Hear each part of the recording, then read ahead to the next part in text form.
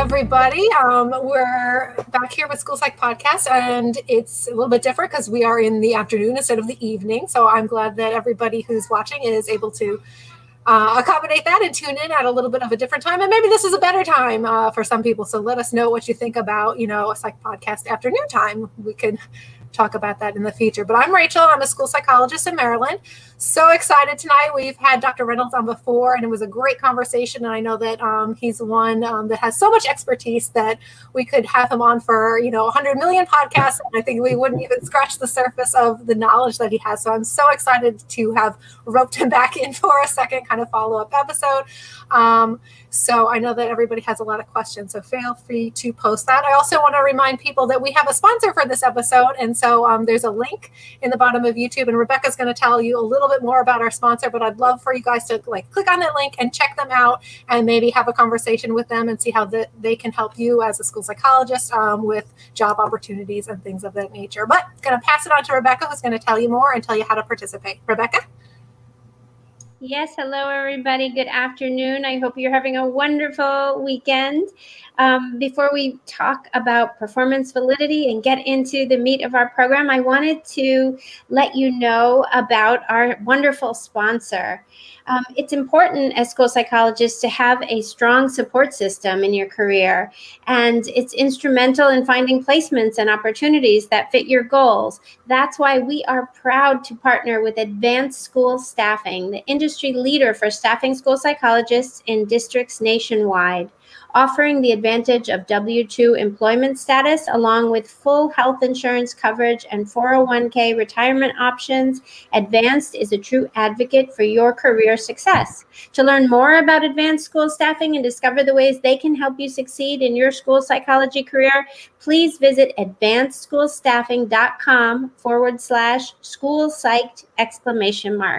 And now to just to remind you how to participate, please log into your YouTube account if you are watching us live right now and comment right along the video screen. You can also, if you want to send a more anonymous message or a private message, inbox us or message us on the Facebook pages, School Psych Your School Psychologist, or the School Psych Podcast page on Facebook, or on Twitter using the hashtag #PsychedPodcast, and we'll be looking out for notifications. If you are watching not live, the recorded version later, or listening on iTunes or Stitcher, also please feel to comment, share your questions or thoughts, and we would look forward to continuing the conversation over time.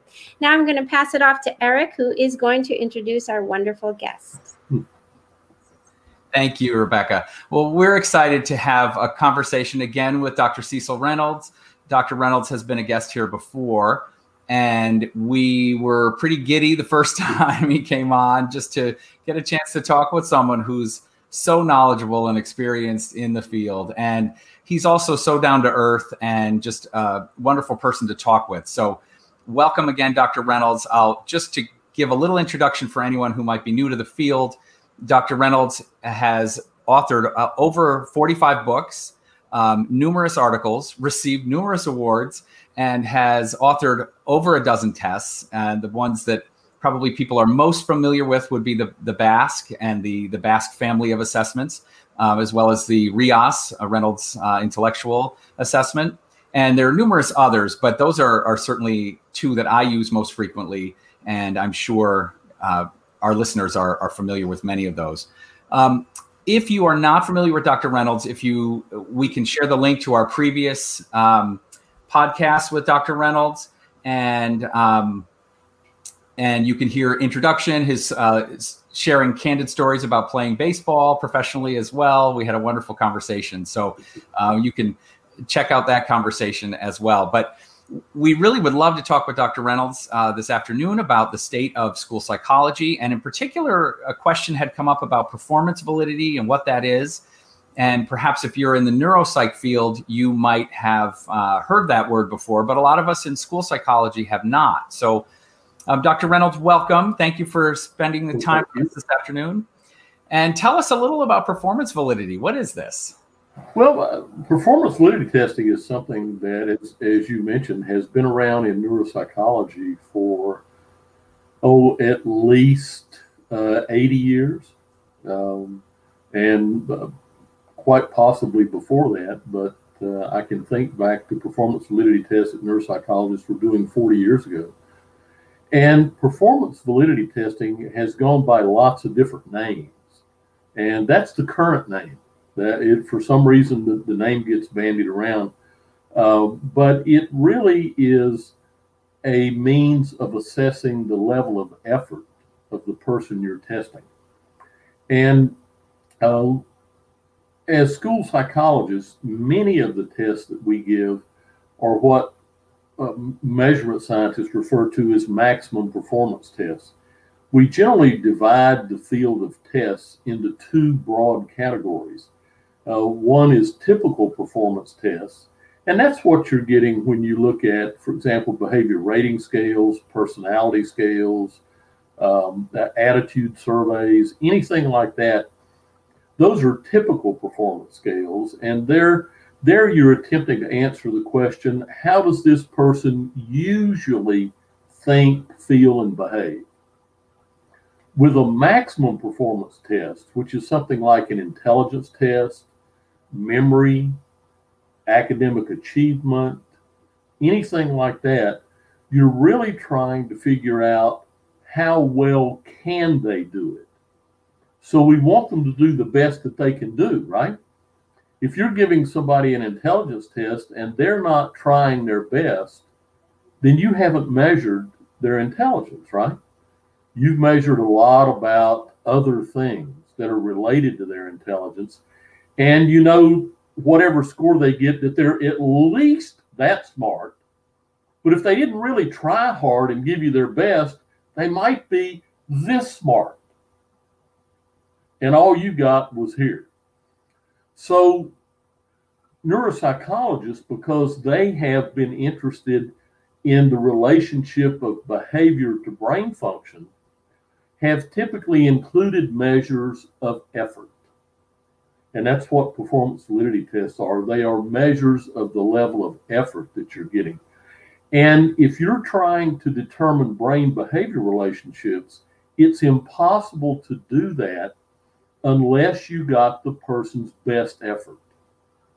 And Ralph Reitan in particular really pounded that into the heads of neuropsychologists right up until his last seminar, which he did when he was about 93.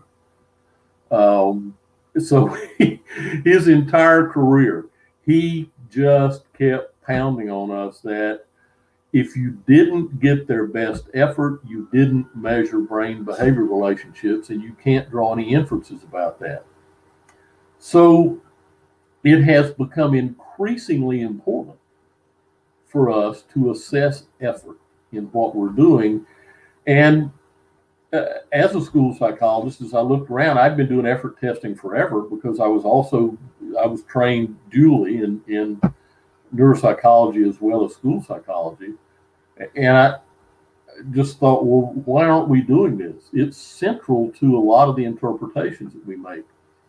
I'll give you a good example. I see periodically on some of the large school psych Facebook pages, like said No School Psychologist Ever, which is a great Facebook page, and there are a couple of others that are really good too. Or on listservs, like there are a couple of school psychology listservs, and periodically people will post something and say, "Wow, I'm having trouble making sense out of this. I just got a referral for a new evaluation. Somebody tested this person 5 years ago, and here are their IQs from 5 years ago, and here are the IQs I got now, and there's 25, 30 points difference between then and now, and what could be causing that?" And one of the things that I tell people in that situation,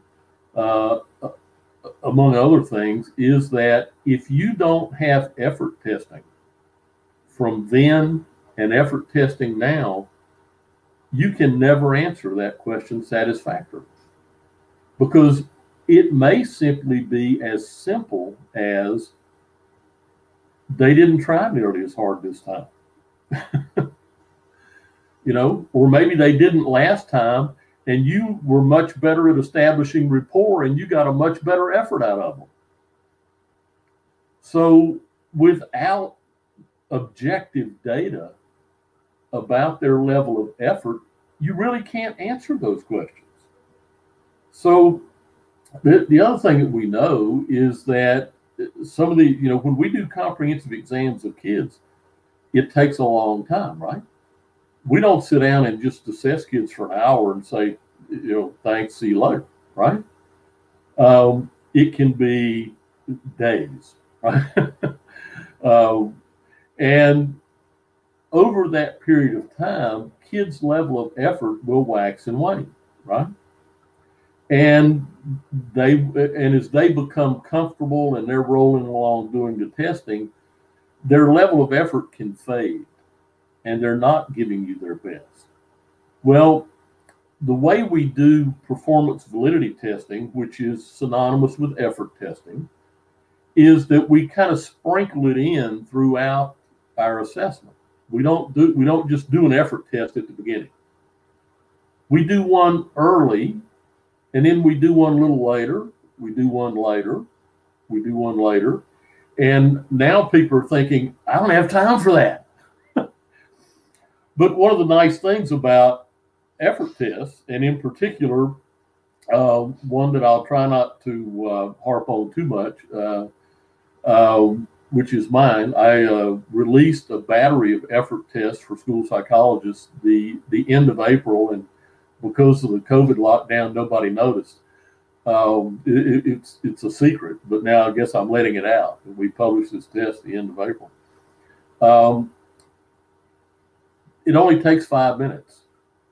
A really good, well-designed effort test, which I will tell you mine is, only takes about 5 minutes, and it works really well. And it tells you whether or not you're getting really strong effort from the individual, because we designed them to look at that. And the way effort tests are designed are that you present someone with a series of tasks that look really hard, but it turns out they're not.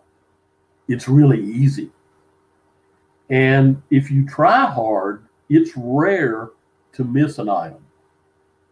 So most people who are really working at it will get all or almost all the items correct. And it goes really fast. If they're not giving you good effort, then they'll start missing items. Or if they're not attending, they'll be missing too many items. And the test immediately flags that, so you know.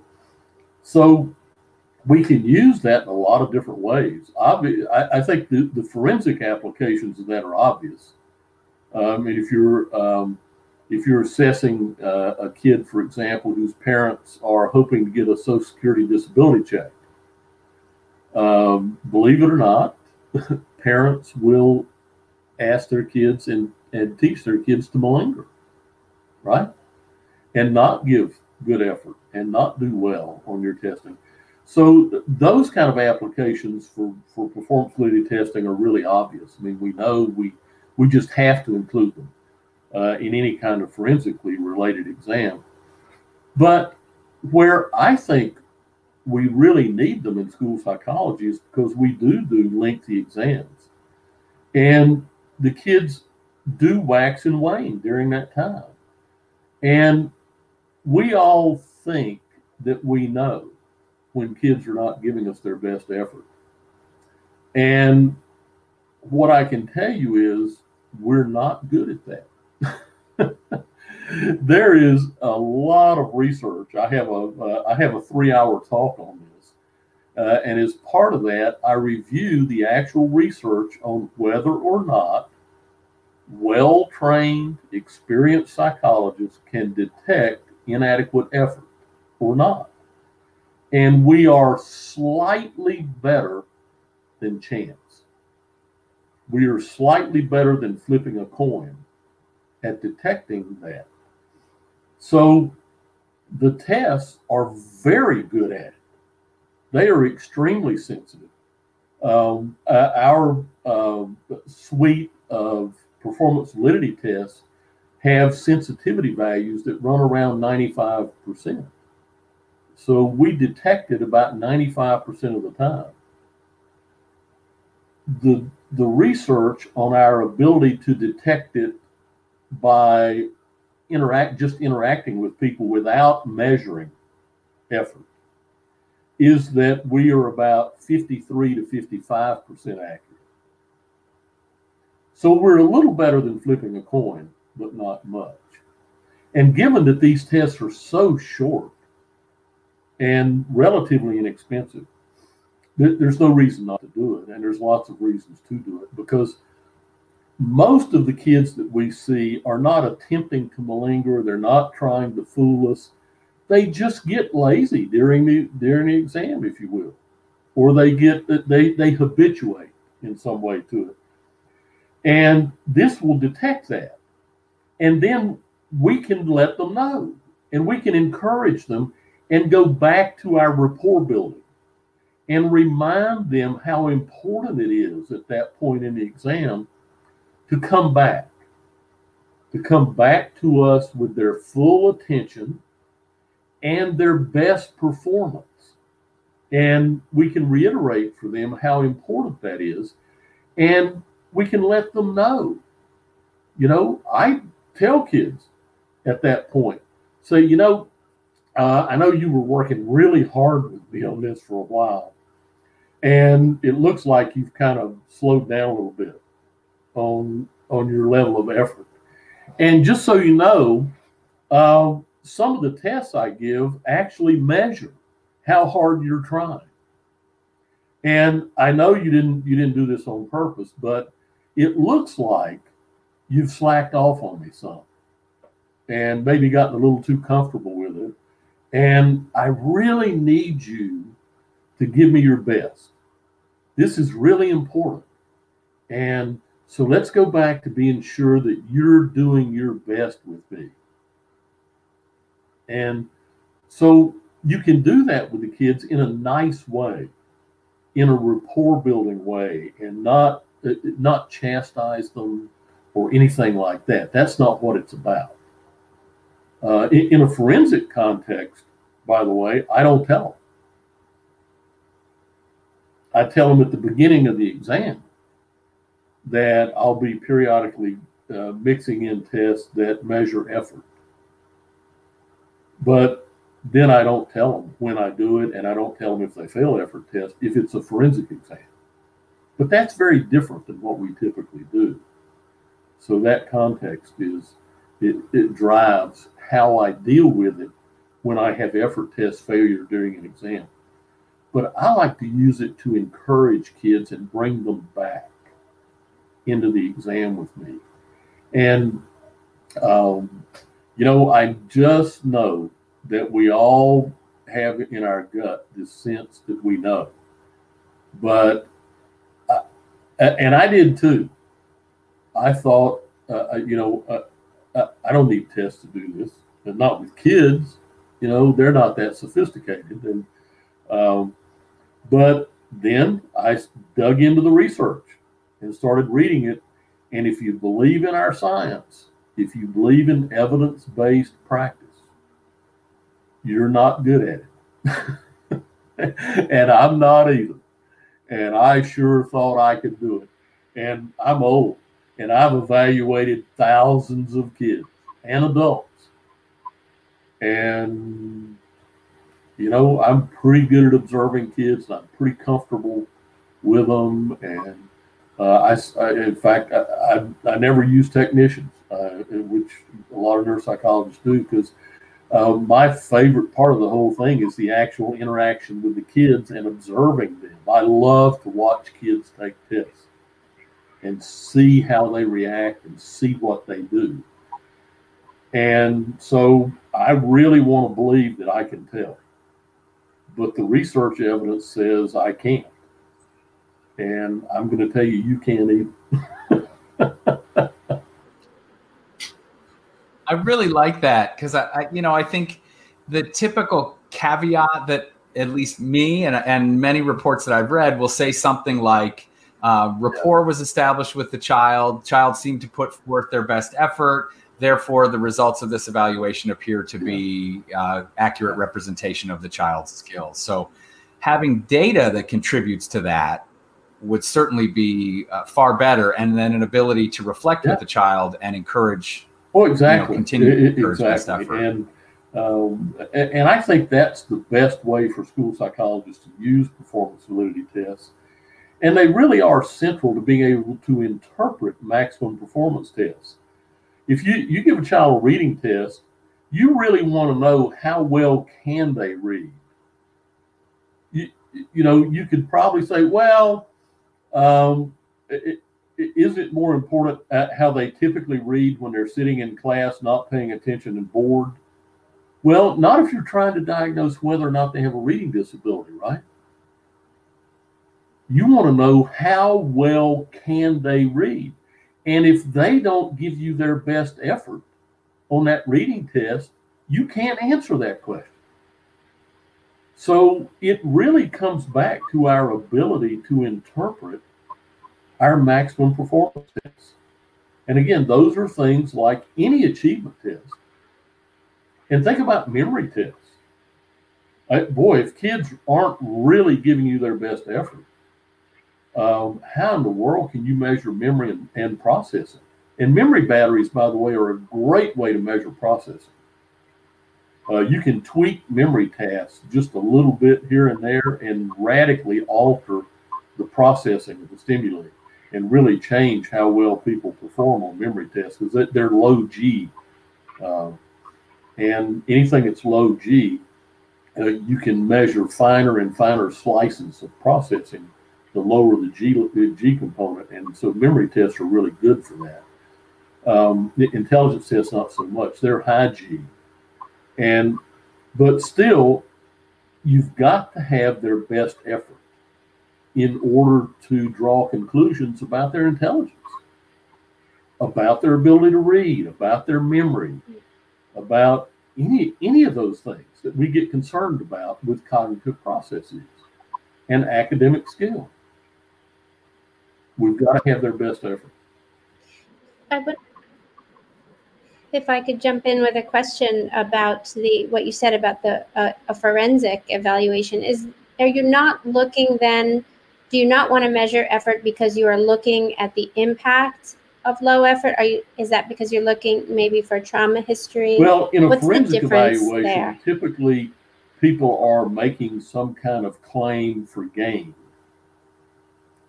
And you want to know if they're being honest with you. So when you do your exam, if they present themselves in a manner that is untrue, that's part of the exam. And that's part of what you need to report back to the person who retains you to examine them. So you're really, in part of your job in the forensic setting is to assess the veracity of the presentation. So for example, if I'm seeing someone where they were in an automobile accident and they had or are claiming a traumatic brain injury, and I look at their MRI and it's clean, but they did hit their head and maybe they were unconscious for 2-3 minutes. So they may or may not have some residual effects from that. And so if they come in and are giving me an honest presentation and doing their best, I can detect whether or not they have any residual effects from that injury. But if they come in and let's say it's a 13-year-old and mom and dad have said, now you really need to make a lot of mistakes in this exam because there's a lot of money on the table. And we really need you to look like you had a brain injury. Well, I need to detect that. And effort testing is one of the ways that you do that, is to look at the veracity of their presentation. So that's part of what you're looking for in forensic exams. Are you getting an honest presentation? And we talk about there are other kinds of measures you do in situations like that are called symptom validity tests, which also evaluate the honesty of their self-report of symptoms. So we know that certain symptom patterns follow and what those symptom patterns are and how they cluster. So you also survey people's self-report of symptoms. And there's a whole separate set of measures that look at the validity of self-reporting of symptoms, and those are called symptom validity tests. And those are common in forensic settings as well. They usually do not are not called for in the typical exam a school psychologist would do. But they get back to the veracity of the exam, and we group all of that under a heading of what we call dissimulation, which sounds like a big fancy technical, jargonistic word. But when you break it down, we call it dissimulation because the person is coming in and presenting themselves in a way that's dissimilar from how they really are. And that's part of your job in a forensic role, is to make that determination. Are they or are they not making an honest presentation?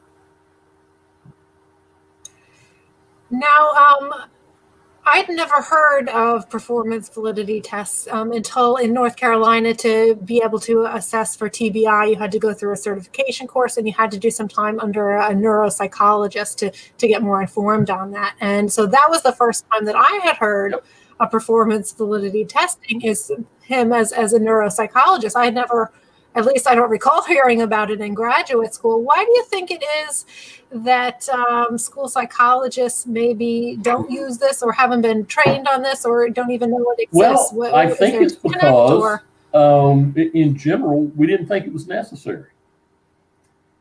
But unless you've been living under a rock for the last 2 years,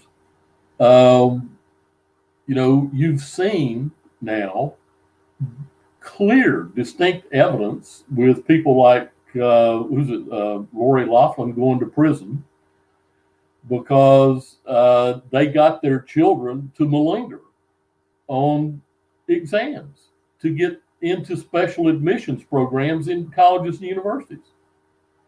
So it's really come to light that kids will engage in a dishonest presentation. And that kind of highlighted the need for it.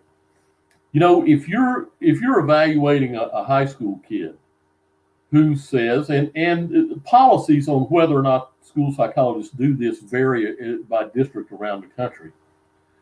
But if you're evaluating a kid who is looking for accommodations on the SAT or ACT, they have good reason to be dishonest in taking the test, right? And again, we've always thought we would know, right? And now we have lots and lots of data that says, no, we don't know when they're being honest with us and giving their best effort and when they're not. So I don't think school psychology is a profession, and I didn't think about it that much, which is funny because, I didn't routinely use them with kids where there was no forensic issue or where they didn't stand to gain something. Like I always used them in Social Security disability exams and things like that. But I didn't use them, for example, if I was doing an independent exam for a school district. I didn't typically use performance validity tests. But now I think, because of the research that we have that says we're not good at it, and the clear evidence we have that kids do it, and then just our experience, as I was saying, having kids wax and wane with their effort. that we do need now. It would be because of the research base, I think, a significant error on our part not to do it now that we know. I think the excuse for why we didn't do it in the past was we were ignorant, and I include myself in that group of ignoramuses, if you will. But now we know, and as you know, people are fond of saying, when you know better, you do better. Well, now we know better, we have to do better, and it's time. It's time to bring this practice into school psychology as a routine part of what we do. But you're right, Rachel, that most school psychologists have never heard of performance validity testing or by any of its other names. I bet you hadn't heard of symptom validity testing, or even heard of performance validity testing referred to as effort testing. Probably until you encountered a neuropsychologist. It's just it was just unusual in school psychology. But we make, and the other reason that I think it's time is, I think we all realize, and we've known, but we don't always think through the fact that what we are doing is making very high stakes decisions about children's lives. And I've heard people say, well, I always use them if I'm going to court because the stakes are always high. Well, wait a minute. The stakes are just as high when we're trying to decide whether or not a child is eligible for services in special education. That is a life-changing decision. It really is. And we don't always think about that, but it is. There's upside and downside to determining that a child belongs in a special education program. The upside is, assuming we got it right, the upside is they can get special services that are going to make them more successful in life. In a lot of ways. So it gives them access to things that they need. But depending on the eligibility decision, it can also deny them access to certain things as an adult, for example. There are certain things you can't do. There are jobs you can't have with certain special education diagnoses in the schools. Once you graduate, there's some loss there. So that's the downside of that. But our hope is that the benefits outweigh the costs. But these are absolutely high stakes decisions that we're making about kids and whether or not they should be in a special education program and whether or not it's time to bring them out of a special education program if they've been in one. Admission, review, and dismissal from special ed. Those are all high stakes decisions that have major effects on children's lives and on families. So when I hear people say, well, I always use it if I'm going to court because the stakes are always high. That's my reaction. Wait a minute. The stakes are just as high if I'm making a decision or I'm part of a team that's going to listen to my recommendation very carefully about whether or not a child should be in a special education program. That's just as high stakes. Yes, I completely agree. I'm wondering, we were talking about how we don't talk about this in graduate school and how we're looking when we're making those sort of behavioral observations about effort. We're just kind of looking for what they do and the sense of connection and whether they, sort of their speed of response. But, and I can see how that could be completely subjective and inaccurate. I totally see that. But so I haven't really thought about ever measuring like specifically effort the way you are describing it in these tests. But I have thought before about self-determination theory, DC and Ryan, and I wonder how that's related. They say that there are these 3 variables that contribute to motivation or productivity, and that they are connection, competence or self-efficacy, and what's the other one? Connection, self-efficacy, and I can't remember. Competence. There's one more that I have to think about, but it'll come to me in a minute. But do you, like, how is that different? So they, on their self-determination theory website, they also have measures of this, but it's self-report. It's, to say, autonomy is the 3rd one. Do I feel like this is something I want to do that is important to me? And so they measure each of those 3 variables just by asking, how do you feel in these areas? Is that something that plays into, is effort like a narrow slice of that?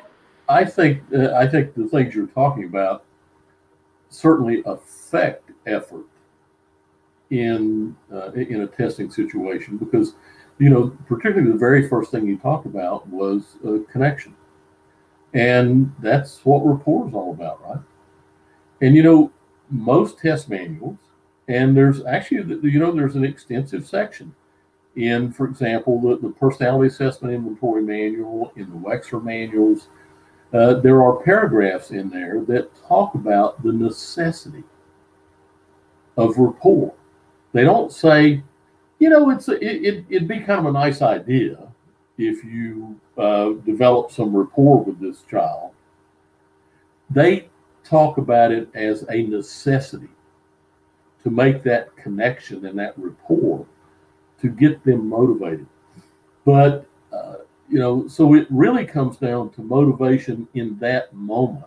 I think what you're talking about has more to do with their motivation to engage life more generally.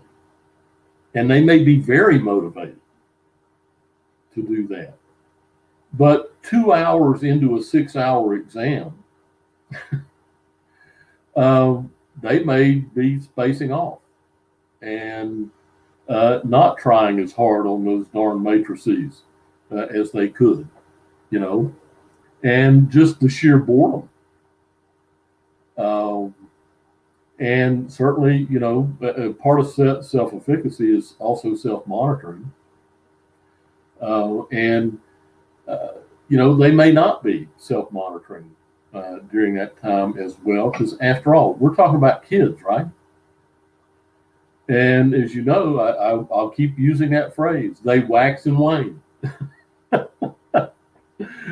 They, from one minute to the next. And so while they're related, the concepts are related, and some of the things you're talking about enhance the probability that we're getting maximum effort during our exams, we really have to measure it, because kids are not a model of consistency. They just aren't. So true. And I bet they don't find it that much fun to spend time with us. That's right. It's not as much fun. It's not more fun than humans ought to be allowed to have.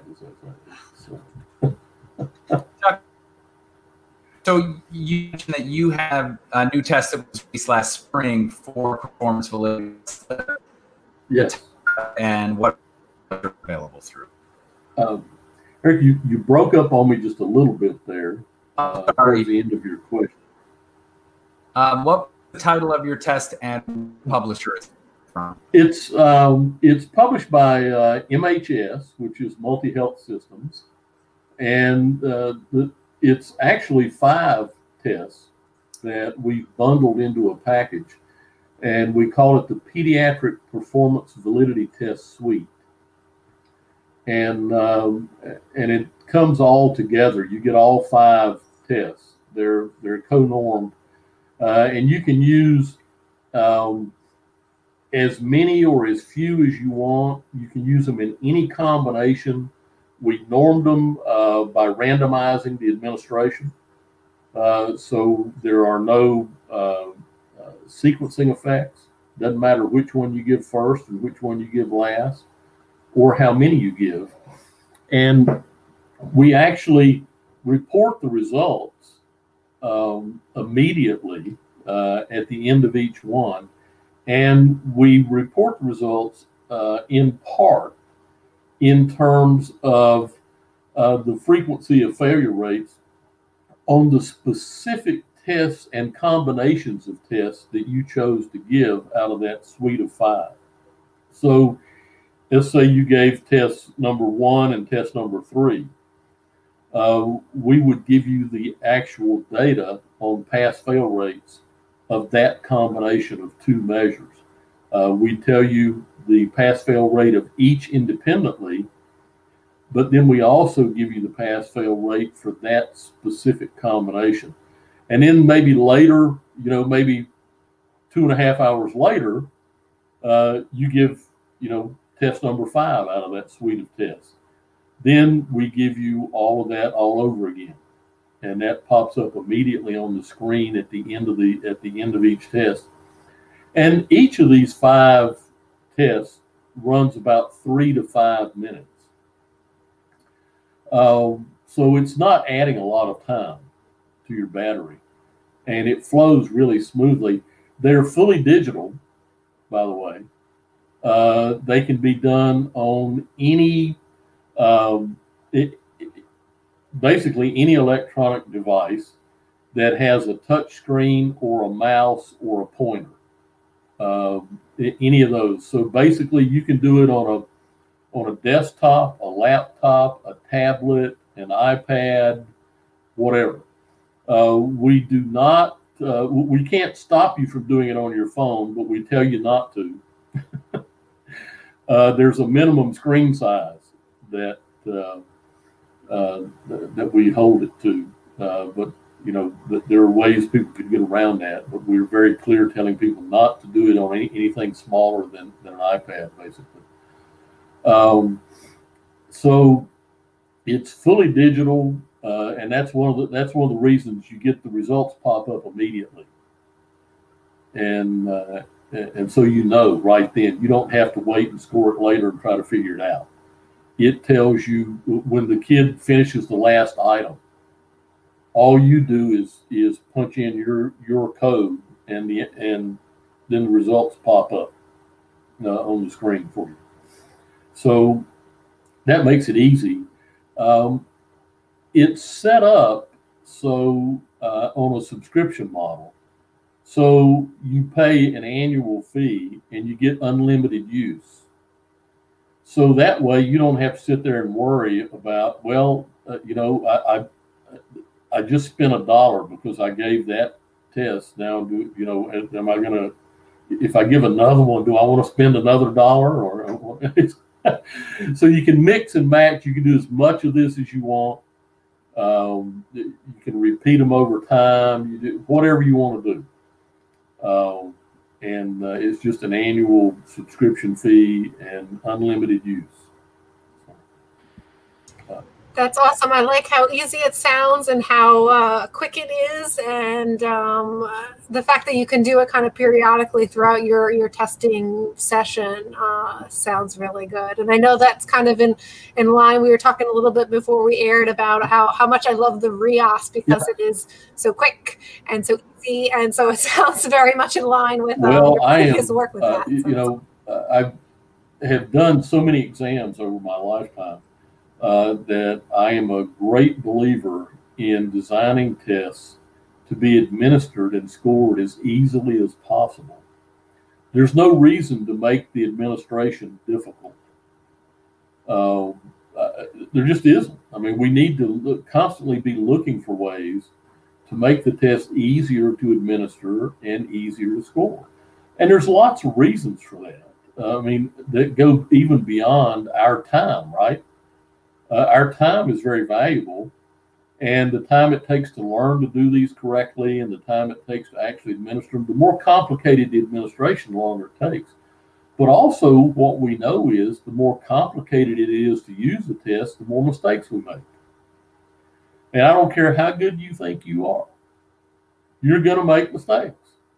I will share with you that when I had a much busier practice and was still teaching at the university, always when I taught the assessment classes, and I bet you guys went through this too, wherever you were, you had to video yourself giving, a Wexler or whatever. And then whoever's teaching your class would go through that, right? And it's relatively humiliating, right? The first few times you do that.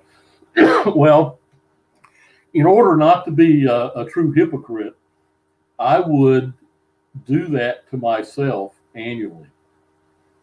Every year for about 25 years, I would get consent from the parents of a kid that I was evaluating, and I would video my entire exam, my interview, all of my testing, everything, once a year. And then I would sit down and often with a drink in my hand because I needed it to watch that video and watch myself and see what kind of bad habits I had developed in the last year and what kind of mistakes I made. And there was always something. There was always something I would find. And I encourage people to do that, by the way, but I'm not naive enough to believe that most people are going to do it. It's painful. What an amazing teaching tool, though. Right? Like even just for your students to know that it's okay to develop, and to learn from, But after I watched that videotape, I burned it. Yeah. There was no way I'd ever let anybody see that, especially my students. But I would tell them about it, sure. And I would sometimes tell them, and I know you'll make this mistake someday because I made it, exactly. And I teach you not to do this, and then I caught myself doing it. And there's this phenomenon. This phenomenon is actually documented. It also in the literature. It's called examiner drift. You're never as good technically in administering tests as you are the day you walk out of your graduate program. Technically, you do get better. You get more relaxed overall. You get better at developing rapport. You get better at a lot of things. Mm-hmm. But our technical skill in getting the administration exactly right, the way it is in the manual, will drift. And the only way you can correct that is to video yourself once a year and sit down and look at it in private and don't let anybody else see it. That's great. Because if you know you're not going to let anybody else see it, right, you'll do your usual exam. You won't do anything any differently. If you know somebody else is going to look at it, it won't be your typical testing, right? Right. You'll do something different. But that's something I encourage people to do. And I will say that I did it for 25 years, but I quit. And having interns watch you administer tests also really keeps you on your toes. Yeah. That's a tough experience sometimes. Yeah.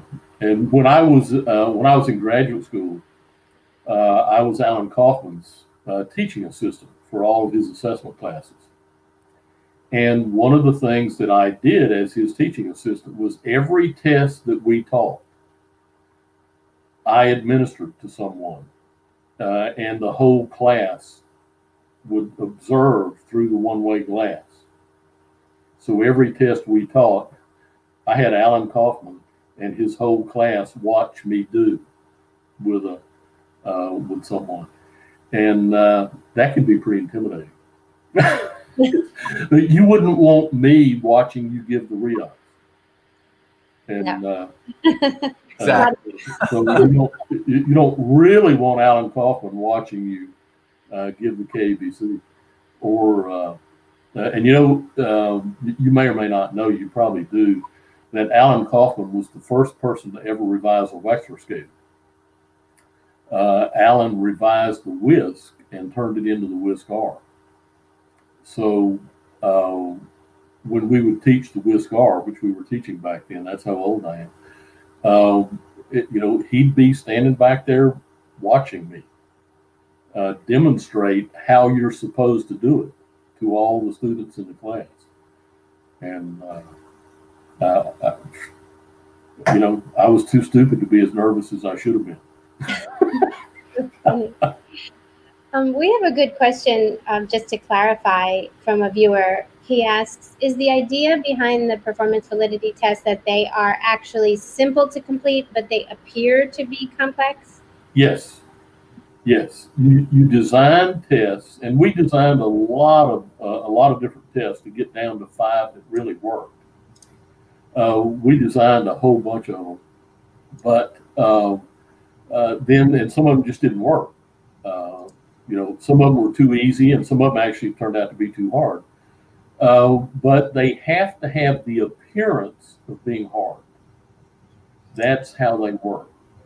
But in reality, almost everybody gets all the items right if they try. If they really try. Mm-hmm. Awesome.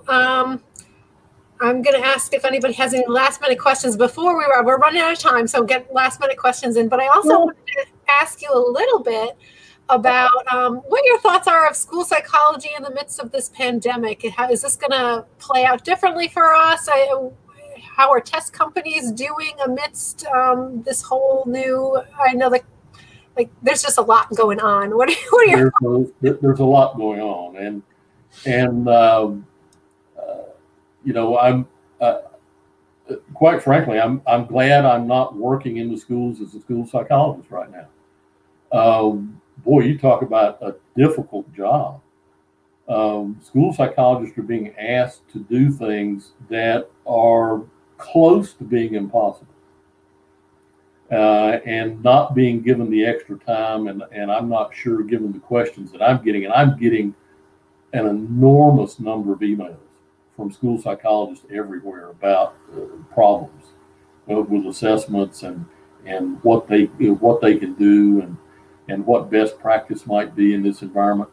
And they're not getting as much support, I don't think, administratively as they need. We're just not getting it, and it's a hard job. On the other hand, it is our job as a profession to do what we can do to help kids in this time. And that does mean identifying kids who are having acute issues. I've seen somebody posted on one of the school psych listservs just recently that we should not do any kind of screening for emotional and behavioral issues now. Because, it's going to be because there's going to, so many kids are going to be having problems because of the pandemic and the other sociocultural issues that are going on.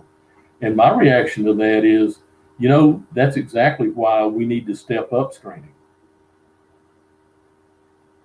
Just because the kids are experiencing acute problems as opposed to chronic long-term problems doesn't mean they're not in distress and don't need help.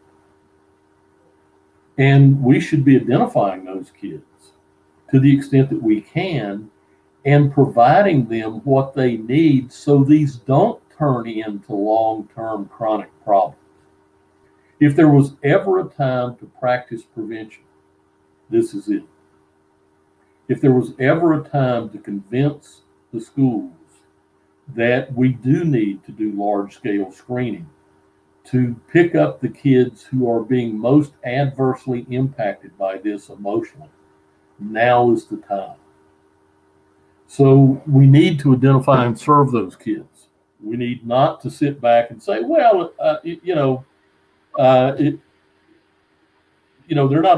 not truly emotionally disturbed because this is not of something that's long-standing, and so they won't be eligible for ED. So let's not bother.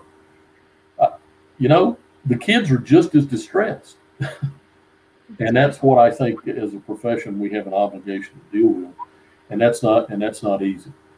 That's not easy. So I think we've got to have more time to deal with individual cases, because I think it's going to take longer to do exams in this environment.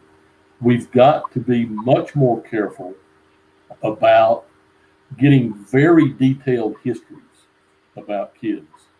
We've got to have a lot more information from parents about the kid's entire life up to this moment, as well as the current context of their life. We've got to do a better job of doing detailed clinical interviews with the children. You know, that's something I harp on. It's kind of one of my soapbox issues, is we need to do really good clinical interviews with kids. And now is the time that cries out for doing that even more so and in even more detail. We've got to do that. So we need more time for each case now, not less. We need more time for each case, which means we need more. Oh no, he's frozen. I was just thinking. There we go. There you are. We flipped out right there, but I'm back. Yes. I'm not sure what happened, but your question about test publishers and kind of how they're doing, they're suffering economically, all of them. I know that. And a lot of employees across the board are being furloughed, just as they are with other small businesses. Test publishing, with the kinds of tests that school psychologists use, is not a big, massive, corporate concern. Most of the companies are owned by families. They are family-owned businesses, the majority of test publishing companies. Pearson is the only major test publishing company that's publicly traded. And they're actually not traded other than as a subsidiary of the larger corporation that owns them, of Pearson LLC. But even Pearson's clinical assessment division is not nearly as big as people think. I think they when they think about Pearson, they think about Big Pearson, right? And the Pearson Clinical Assessment Division is not that much bigger than the other major test publishers out there.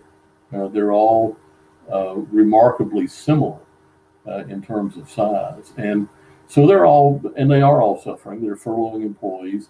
They are having to put data collection projects on hold. In-person testing for norming is just out of the question right now for most of them. Some of them are beginning to dip their toes back in that water with some very restrictive kinds of guidelines. They are doing some remote testing. We are developing some new tests, actually, that had been planned to be administered totally on the internet anyway, totally remotely. They're fully digital products. There will be no paper and pencil, but these were actually designed and were projects that we initiated prior to the pandemic, because we're moving in that direction. I had published several tests with PAR, the RATE, the Reynolds Adaptable Intelligence Test, and the TOGRA, the Test of General Reasoning Ability. We published those in 2016, and we normed them fully digitally. They're normed for remote administration. And it was interesting because people were very resistant to using them until around April of this year.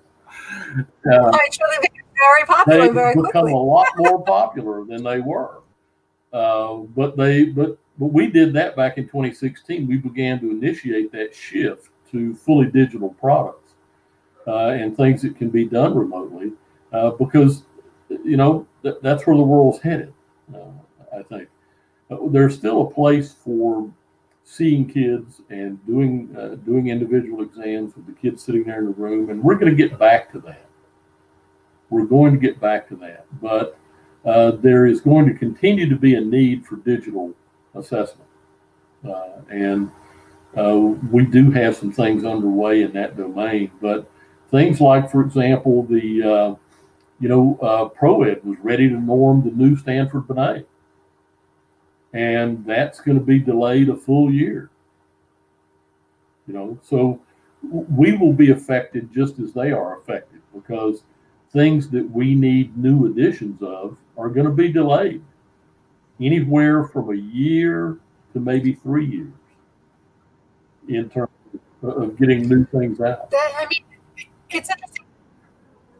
I had an intern this past year, and she kind of asked me, oh, do you think they'll renorm some of this test to account for the fact that, kids aren't at school and whatnot?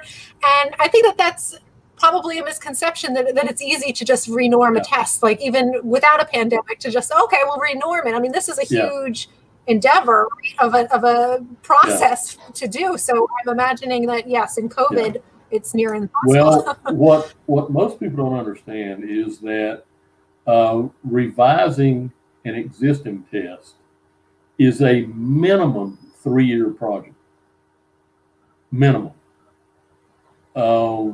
And you're really moving fast if you go from initiation to publication in 3 years, and that's of an existing test. A new test, and everybody is trying to shave time off of this, but a brand new test that you develop from scratch is a 5-year project. So anywhere from 3 to 5 years. So tests that we initiated in March, you guys won't ever hear about them until 4 years from now. And that'll be the pre-marketing stuff. So we have other things in different stages, but most people don't realize how long these projects are. That there's so much that you have to do if you do it right. You don't just sit around one day and make up test items, and and a week later start collecting data.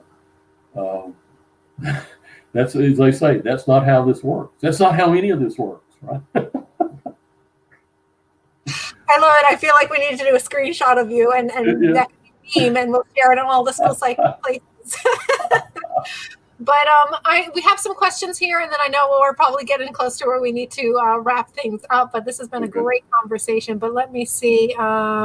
Let's see. We had a question about what are your thoughts on reliability, validity for like pandemic statements. And my own district has been working on something along those lines too, a cautionary statement of interpret this with caution because we don't know what the pandemic's going to do to results in general. What are your thoughts on that? Well, I hear people say all the time, well, I interpreted it with caution. And I typically then ask people, and when I hear people say that on the witness stand, I get a lawyer to ask them, exactly what does that mean? When you say you interpreted it with caution, what did you do that was cautious? And the typical answer I get is, well, I was cautious in doing that. Or I was especially careful. Well, how did you change anything that you did? So, I'm not a big fan of those kinds of generic statements. I would approach it a little differently. I would approach it by writing something along these lines in a report if I were writing a report now. I would say that, let's say, for example, you've got some teacher rating scale data from a BAS. This is a question I get a lot. What do we do with that? Now, and it's virtual learning. Well, how in the world can you get valid information from that? Well, I might approach that like this and say that, well, Johnny's teacher completed a BAS 3 teacher rating scale, but these observations were based on a virtual learning environment. In a typical in-person classroom environment, such as existed prior to the pandemic, I would interpret these teacher ratings to indicate the following.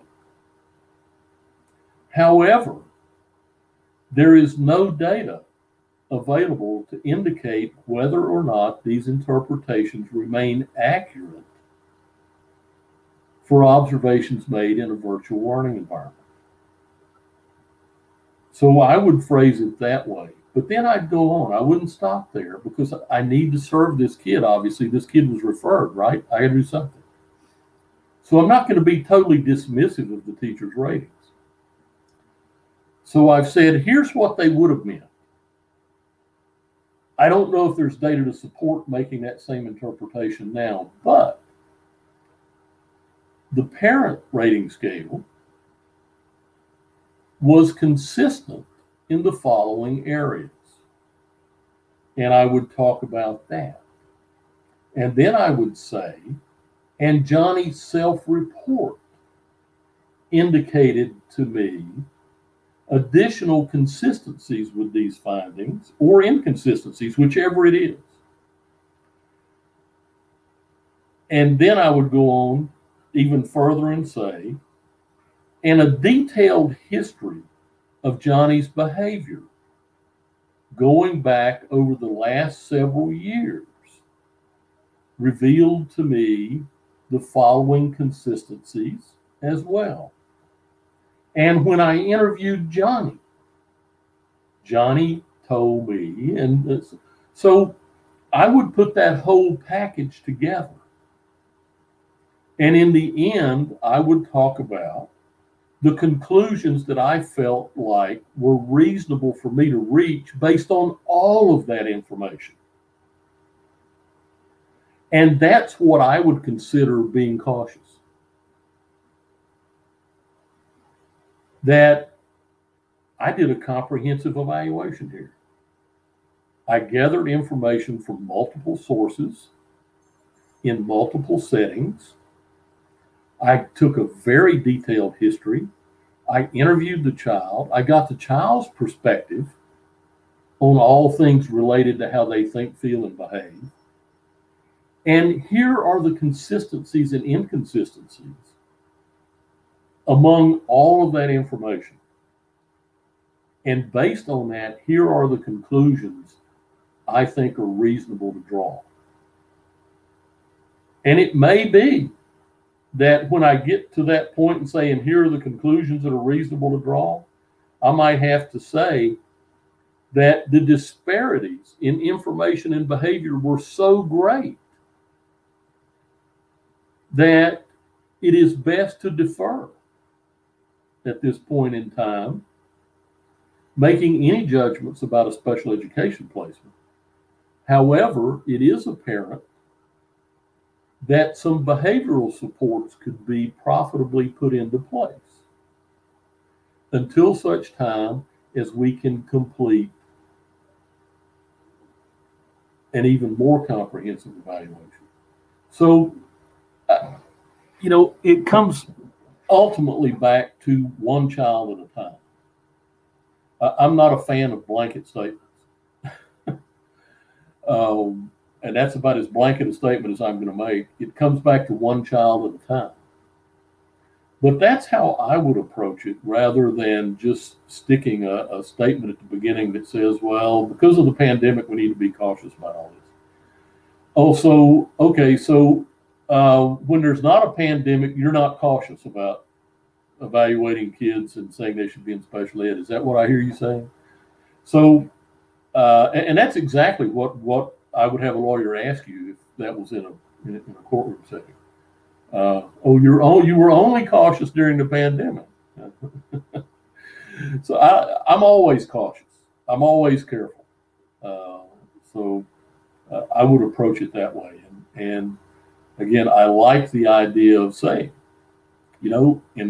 under typical circumstances, I would make the following interpretations of this, but we lack sufficient data at this time to know if those interpretations remain reasonable.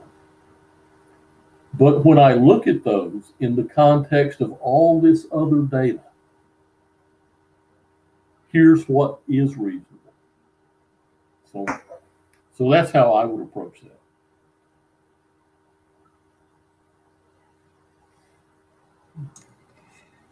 So I'm seeing we've got some more questions, but I know that we're short on time, and we're so thankful for you to come.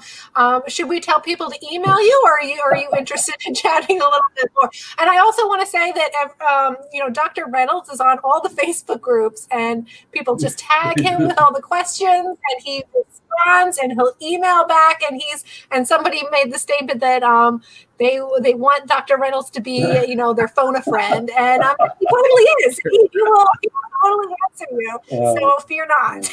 Well, certainly, people if they have specific questions and things I haven't already addressed on here that they have specific questions about, certainly they can email me.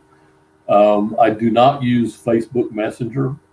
That's not a good way to get me, but you're welcome to drop me an email. I'm much better at email than I am at Messenger. So. Awesome.